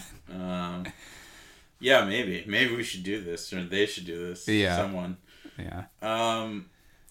Well, do you want to do box office and stuff, or should we wrap up our final thoughts on the movie first? Yeah, we could. I'll do final thoughts real quick. I just thought this movie was quite bad and just like very poorly written characters, and I'm gonna go very low D- on this one. Okay. Yeah, I mean, I'm gonna give it a D. I think, like I've said a few times, I think somewhere in this movie exists the possibility of an okay movie, and perhaps even an important movie. But this movie just kind of undercuts it at every chance it gets, and that is maybe more frustrating than not making a movie about our poor state of our healthcare than doing it at all. Like, I think at a certain point you're almost doing more harm than you are good because of the way this movie like wraps it up and shows that like, yeah, everything actually can be all right, even with extreme circumstances or whatever. So yeah, I don't know, it's frustrating as someone who considers themselves like an advocate for like single payer healthcare or free healthcare, Medicare for all, whatever form of it you want to call it. That yeah, this movie is like kind of goes there, but then it just doesn't have the guts to actually really say anything about it, and that's worse to me than just not doing it at all. So yeah, it's a D. It's a very corny movie. Almost like Hallmark, like in there moments. Yeah, there are moments that I laughed out loud at something his kid did at the end of the movie. I don't remember what it was.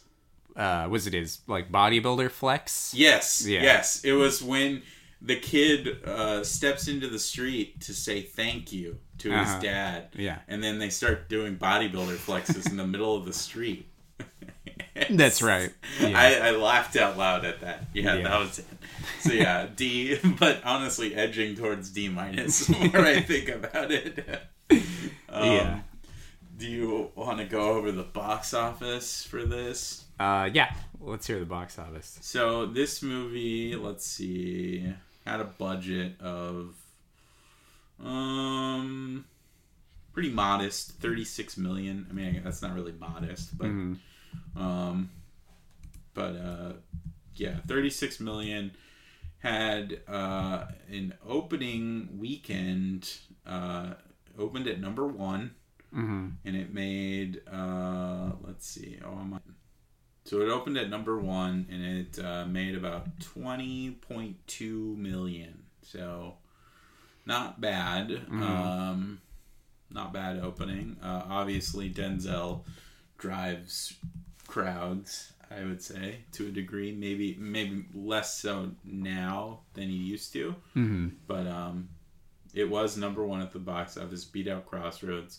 Beat out the other movie we're going to talk about briefly, I guess. Peter Pan 2, Return to Neverland. And then the other 2 in the top 5 are Big Fat Liar and Collateral Damage. So it went on to make $71.7 million in the U.S., so doubled its budget. Okay. And then only added about another 30 internationally. So it did all right, though. Yeah. I mean, that's a successful movie. What do you think this movie scored on Rotten Tomatoes? That's the key, though. Yeah. So my guess is pretty low. Mm-hmm. I didn't really get the sense that critics cared for it all that much. I definitely remember that Ebert gave it like a 1 star or maybe even a half a star. Mm-hmm. Maybe it was a 1 star, but so I think critics didn't care for it on the whole. I'm gonna say like 19%.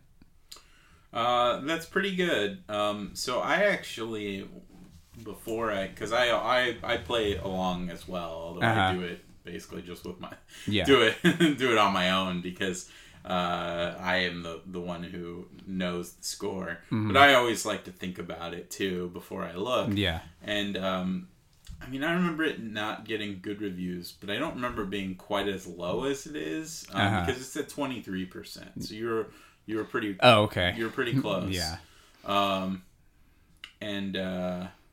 Yeah, I remember it being bad, but maybe not that bad. Yeah. So I'd be curious to go back and read some of those old reviews. Yeah. But watching it this time, it was just like worse than I remember. So I was like, oh, this is like pretty bad. Yeah, probably like as a teenager, you were like, oh, well, it's, whatever. But one thing I do want to add is, do you think from here on out when we play the box office game, we could add the cinema score to it, which is the audience... on Rotten Tomatoes? Not on Rotten Tomatoes, but grade? Yeah, there's like Cinema Score. They poll audiences, mm-hmm. like they do surveys, and like that's how like we've talked about like movies like Solaris and Mother, like they get Fs. Yeah. So this is like according to audience polls. Okay. What do you think according to audiences? I think this was a popular movie. Yeah. With audience, I'm gonna say B+. Cinema Score for John Q, A.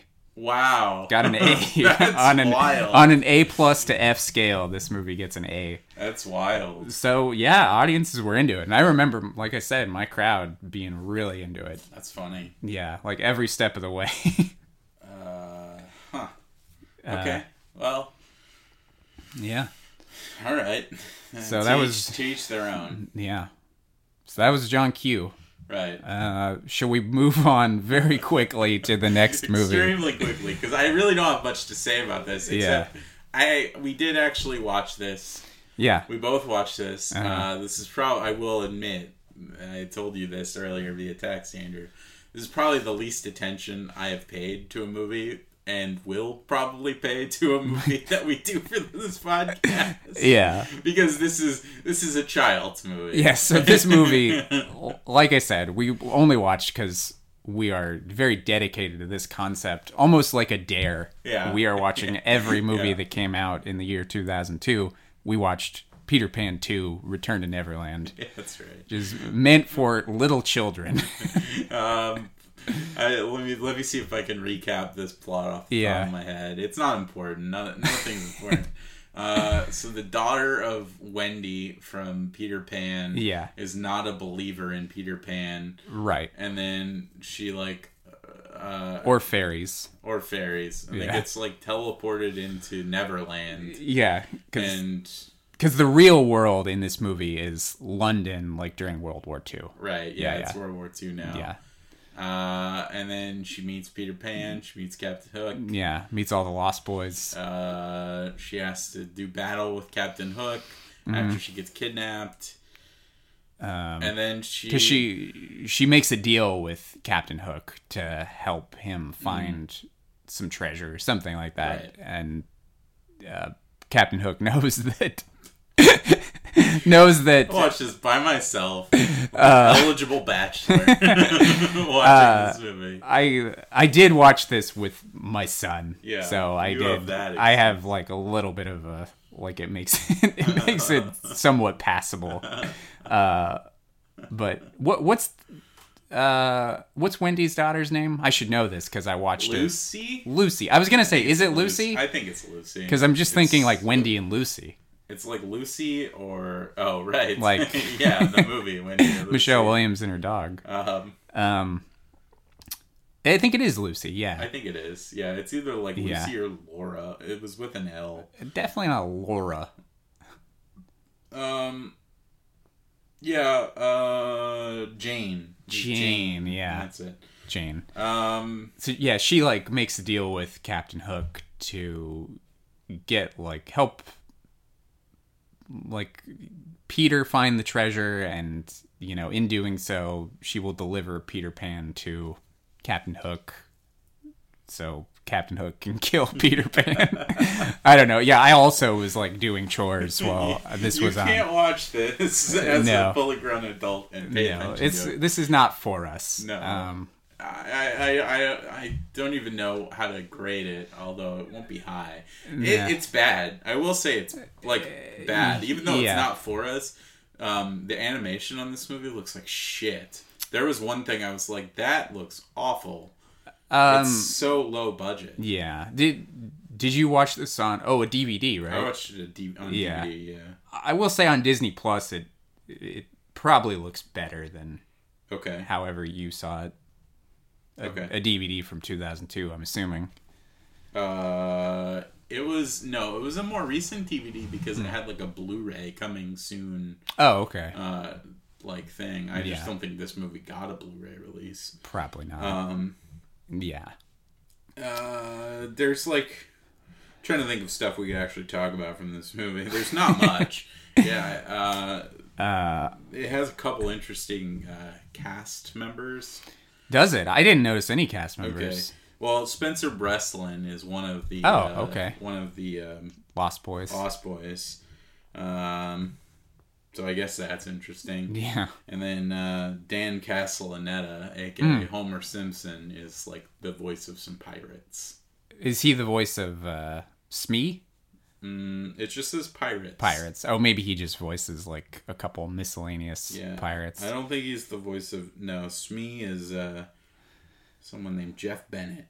Which is... A lot of these are voice actors specifically. Yeah. So, but yeah. When I think of Smee, I just think of Bob Hoskins from Hook. Yeah. Hook is probably... I'm sure it's blasphemous to some people, but to me that's when I think of Peter Pan, the Peter Pan lore mythos or whatever, I think of that, which I know, which I've seen. Obviously, I even liked the cartoon as a kid. Yeah, but Hook was a favorite movie of mine as a kid. As a kid, yeah, me too. I watched Hook way more than I watched the cartoon Peter Pan from the 50s, which I want to say I only saw once, and it was when I was a kindergartner. So I haven't seen that Peter Pan in a very long time. Okay. Which some people would probably shake their heads at. Whatever. Yeah. I mean, I don't know. Disney and Disney animation and all that stuff is not my thing. So yeah, it's fine.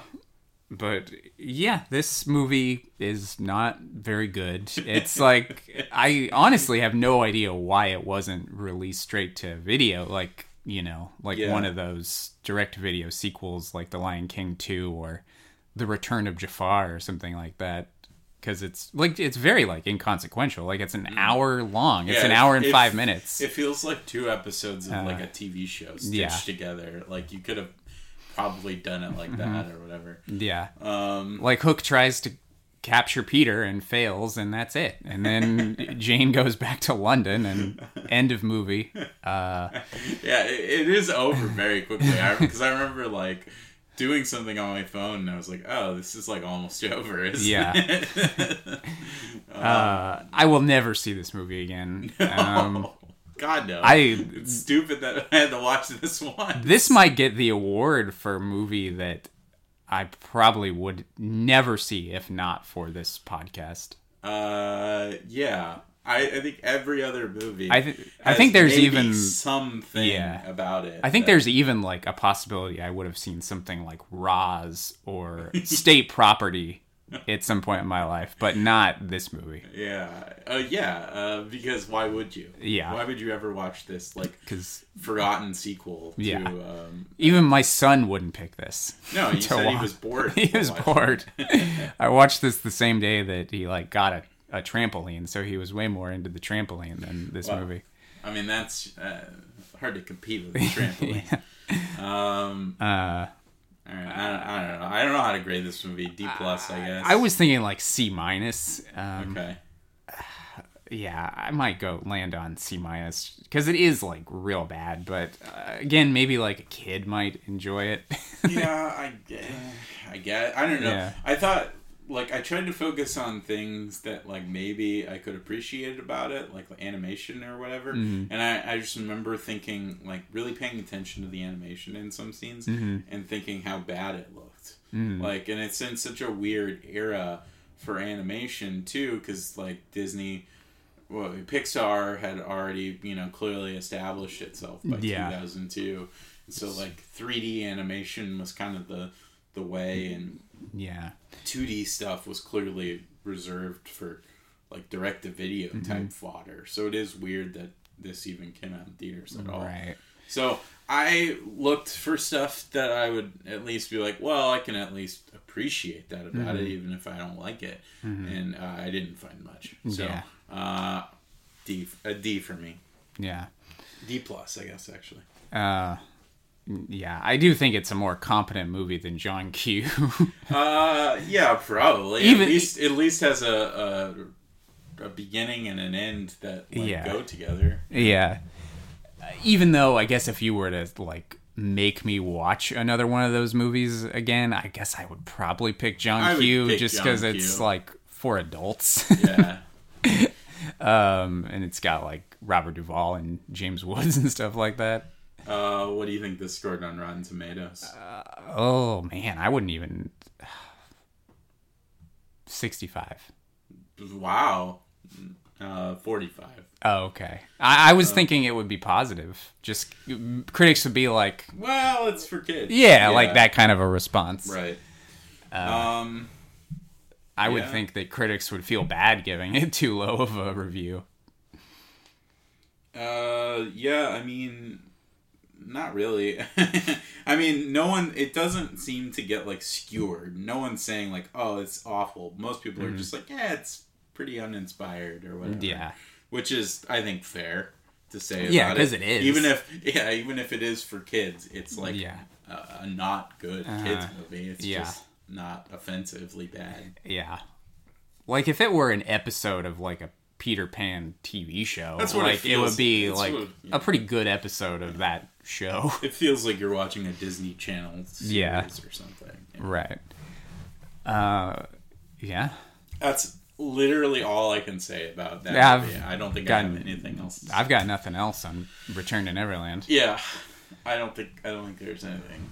But that's 4 out of 5 for February 15th. February 15th. We got one more which is Super Troopers. That'll be our next episode. I'm excited for that one. That'll be a fun one to talk about. Yeah.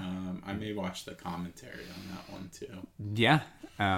And I am going to propose this. I think we should also watch Broken Lizard's Club Dread to discuss. Yeah, we talked about this the other day a little bit. I'm going to do you one further. Okay. I'm going to say we watched the trilogy with Beer Fest as well. That was their, so I guess Super Troopers 2. I'm not watching that, though. I'm not doing that. But I say we do the original 3 trilogy, which is this, Super Troopers, Club Dread, and Beer Fest.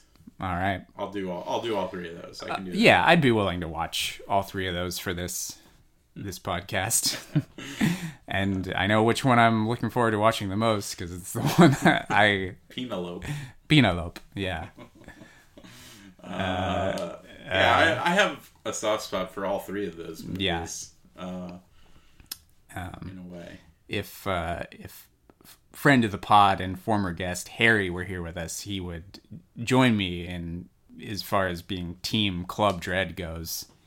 I am curious where I would rank them. I think I typically would rank them in release order, like Super Troopers, Club Dread, then Beer Fest.